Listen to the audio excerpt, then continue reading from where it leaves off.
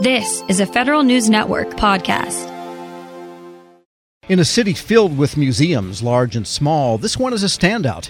After a 2-year hiatus for renovation, the Drug Enforcement Administration Museum has reopened its doors to the public. Yep, the DEA Museum. Here with some of the highlights, Museum Director Jan McKay. Ms. McKay, good to have you on. Well, thank you, Tom. It's nice to be here. And I guess you were kind of lucky to close for renovation in the same 2 years that the pandemic probably would have kept everybody away anyhow. Yeah, it really gave us an opportunity to craft a beautiful new museum for the community and for America, actually. And so we took the opportunity to really update the museum, to use all the best practices in museum design and interactivity. And we came up with something that's just quite amazing and really a showstopper. And what is the purpose of this museum? Because you don't think of drug enforcement as something necessarily a highly visual activity, except for the arrests and the Klieg lights and that kind of thing. Yeah, you know what? I hear you, because a lot of people misunderstand what DEA is about. So the museum is very comprehensive in that it does explain DEA's history and what we do as an agency and what the people of DEA do. So it's not just about federal agents per se, but also about all the other roles that people play here at DEA. So there's a large component there. But then there's also a large component that talks about the careers that young people can think about. But moreover, there's a lot about drugs, as you might expect, and the history of drugs and the history of drug use and misuse in a whole area that's interactive timelines on specific drugs, actually. And drugs have been a scourge for the United States for a long time, both in terms of public health, in terms of personal tragedies that drug use has produced, and in terms of federal effort. So I guess when you add that up, you've really got a lot of ground to cover. We really do. And the museum is part of the community outreach and prevention support services of DEA. And there are a lot of people working in that end of things. So we're the flagship, kind of the physical manifestation of that. And we just love that the museum's for all ages. And so when it was redesigned, it was created to make sure young people feel comfortable. And we have all the whiz-bang technology and all the things they can touch and do. Little ones can listen to a tip line. Parents who love artifacts, we have 180 on exhibit out of the DEA museum collection. And there's something for everybody to see and do. And then really importantly, the museum has added an education space in the museum itself, so we can host school groups and other kinds of groups that want to come in and get a more immersive one-on-one experience with some of our employees. Perhaps with the opioid and the fentanyl epidemic manifesting itself in a way that is really difficult for the nation, there must be a lot of interest in that type of presentation in this lecture and event space? Yes, actually, we have a lot of curriculum on our museum website for schools and teachers, but we also do lectures and presentations every quarter. In fact, one's coming up in June that is especially interesting. It's about how drug production across the globe and here in America affects the environment. And we're really excited to bring that and pull that together, and it'll be the third week of June. I don't have the exact date yet, but it's forthcoming. On top of that, we have had many, many, many school groups, from college kids that are tourists visiting to students from the area itself. And what's unique about the DEA Museum is when you make that reservation, we try and match you up with the right employee about the right topic that the teacher's actually interested in. And so we're very proud of that, and we're just getting started on that as well. We're speaking with Jan McKay. She is the director of the Drug Enforcement Administration Museum. And just highlight that for us. Is it generally open to the public? Do you have to need a reservation to come in, or how does that all work? Yes, we're free. We're open to the public Tuesday through Saturday from 10 a.m. in the morning till 4 p.m. at night. If you're bringing a group of 10 or more, we really ask that you make a reservation. Being in a federal building, there are some security protocols that the visitor has to experience, but it's very easy to get here. We're right by the Pentagon metro station and right across from the Pentagon City Mall if you want to go shopping or do whatever. So we're in a very convenient spot. And you mentioned in the beginning that it's reopening after a renovation. How far back does the museum go? Sure. Well, the museum actually opened in 1999, and it was very, very comprehensive and full of so many great artifacts, examples of some of the great cases and drug takedowns that had happened over its years. So it's been around for almost half the time that DEA's been around. And DEA is celebrating its 50th anniversary in 2023, right next year. So the interactive exhibits and the hands-on activities now cover a lot of the same things, but we can dive deeper now because of the technology that we're using in the exhibit itself. And to do the new design and the new exhibits, where did you get Yes. some help from on what state of the art is these days? Well, we had professionals in museum design and fabrication, and we had excellent people that primarily from the DC area, private companies working with us, and over a 2-year period. And then as far as the content's concerned, as you can imagine, we have the content experts here to really know what to bring forward, especially when we talk about young people and drugs and parents and how they can start a conversation with their kids about drugs and the dangers of drug misuse. What about you? Are you a museum person, a drug enforcement person? How do you get to this spot? Well, I appreciate you asking me that. I am not a DEA long-term employee. I'm a museum person, if you want to put it that way. But I had the experience of using the DEA Museum's traveling exhibit when I ran a science center.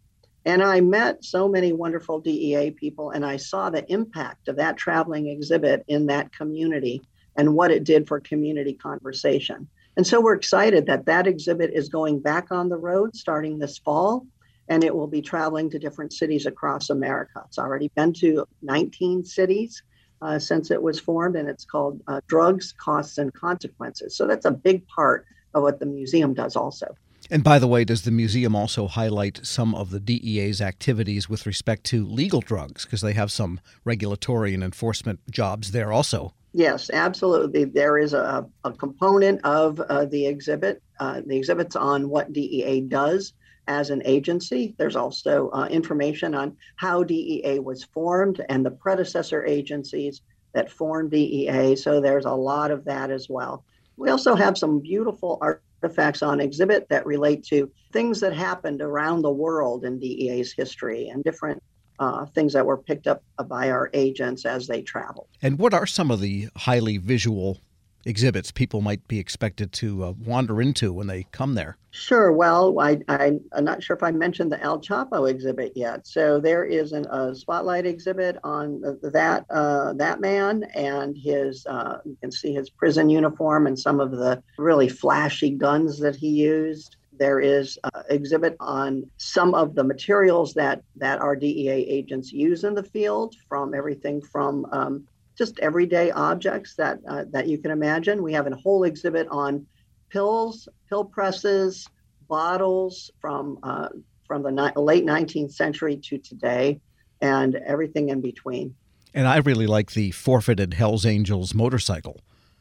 Yes, and so there is that Hells Angels motorcycle seized from a drug dealer in Massachusetts a while ago. It's very flashy. It'll be up for a while. It's in what we call our changing exhibit space, and that will change twice a year. Sounds like it's open now then. The renovation is complete and people should just get over there. We are open for business and we welcome everybody. And as I said, Tuesday through Saturday from 10 to 4. If you want to bring your school group or arrange a field trip, maybe in this spring or this fall, please do contact us.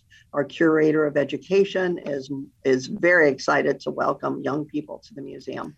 Jan McKay is director of the DEA Museum. By the way, that's in Arlington, Virginia at DEA headquarters. Thanks so much for joining me. Thank you, Tom. I appreciate it. Please do come down and visit us. We'll post this interview along with a link to more information at federalnewsnetwork.com/Federal Drive. Hear the Federal Drive on your schedule. Subscribe at Apple Podcasts or wherever you get your shows. Hello and welcome to the Lessons in Leadership podcast. I'm your host, Shane Canfield, CEO of WAEPA.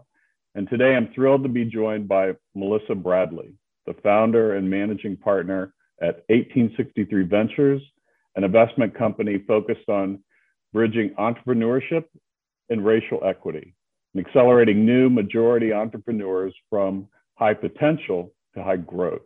Additionally, Melissa is co-founder of venture-backed Eureka, a community where small businesses gain unprecedented access to the expertise needed to grow their businesses, and has more than 20 years of entrepreneurship, investment, and leadership experience. Melissa, welcome, and thank you for being here. My pleasure. Thank you for having me. Who is the first person that you remember looking up to as a leader, and what was it about them that inspired you? So there are actually two people. The first person personally was my mom. She was a single parent. And what I realized is that she was the leader of our household, but she was also the leader of our community. She was a staunch advocate for children's rights in public schools, making sure that we got a quality education. She was a staunch advocate around rights for renters. We were not in a financial position that we actually ever owned a home, but she made sure that people who lived in various types of housing, we were in regular housing, the people who were in regular housing, public housing, she made sure that their rights were advocated for, and really just always kind of looked out for, I'll use air quotes, the little guy, although we were the little guy. And then I would say she was a huge advocate of older folks. As part of her job, she worked during the week in a full-time job and then cleaned houses on the weekend, but also took care of elderly folks and a staunch advocate for elderly rights. So that was probably the first leader. And then I would say the second leader that really came about professionally was a woman named Crystal Gaskins, who actually ran a headhunting temporary firm that I ended up spending about a year at. I quickly realized that was not my calling. But in a world where you are constantly managing the powers that be that want to hire all these people and move people around, and the folks who are sometimes in vulnerable positions and obviously seeking a job, she would always manage to treat everyone with the ultimate respect. And part of the business was actually managing hotels and getting service workers to show up. And that's a tough job, right? To try to motivate people who barely are getting paid enough under not great conditions. And so she taught me three things. She taught me how to be a motivator, and that recognizing leadership is not mandating, but motivating. She taught me that leadership is not just reporting up, but also reflecting and supporting those who may be underneath you from a hierarchical structure. And she also taught me that leadership was not about money, but it was about producing positive outcomes for whoever your customers were. And if you did that, then obviously the money would come. How would you describe your leadership style, and how has that developed over the years? I would describe it #work in progress. It has evolved over the years, I think, two ways. One, the more people I've been exposed to in leadership positions have certainly helped me pivot and make adjustments. And then certainly as my leadership roles have elevated, and probably as the more people I've been responsible for has elevated. Certainly being managing partner and founder of 1863 Ventures, we manage a lot of people. We have actually tripled our staff this year. And so we went from 3 people to actually 12 people plus and growing. And we went from a couple hundred members to almost 10,000 members. And that's a big deal. So my leadership style has evolved in terms of more people that I have reporting to me. I think I focus on autonomy. I'm very clear that my role is to help other people be successful. I do set very clear deadlines. I try to do a good job of kind of projecting what is the overall mission and vision, what are the KPIs and OKRs that we need to hit. And then I feel like I need to get out the way. I need not be a micromanager. I need to recognize, particularly since COVID, that people have kids, they have lives, they have ways that they know how they perform best. And so we now have people who work for me all over the world. And as long as we meet our deliverables, I don't need to know that you're sitting in a cubicle or sitting at your computer from 9 to 5. And that's because I've been at those 9 to 5 jobs where I literally had nothing to do, but I knew I was told I had to be in the office. And it just seemed like a complete waste of time. And so I'm really laser focused on outcomes and productivity and advancing the vision and mission, and not on what does it look like? Because I think successful work looks different for everyone. And then I would say more externally, as we now have grown to lots of members and we have a social media presence and I talk to people, I'm mindful that probably the most important from an external perspective about my leadership is that I am mindful that I am modeling not just for myself, but particularly for other leaders, and particularly Black women, and certainly gay Black women. There are not a lot of us. You mentioned that I'm a co-founder of Eureka, so I'm fortunate enough to be in the first 30 or so Black women that have been supported through venture capital, which is a sad statistic, but for a different topic. And so I'm mindful that people are always watching me. And I would say that certainly as a Black woman, people are always watching you, not always for the better and cheering you on, but waiting for you to make a mistake and slip up. And so I'm mindful that when I step into a room or I show up somewhere, I'm not just representing Melissa Bradley and my immediate family. I'm representing all of my members and potentially sending a signal effect of what other people are going to expect as Black women. And the final thing I would say that definitely has evolved since now that I'm over 50 is that I feel a much greater freedom to say what's on my mind than I did before. And I do that. I probably said what was on my mind before, but in a way that was reflective of my frustration and anger with the system.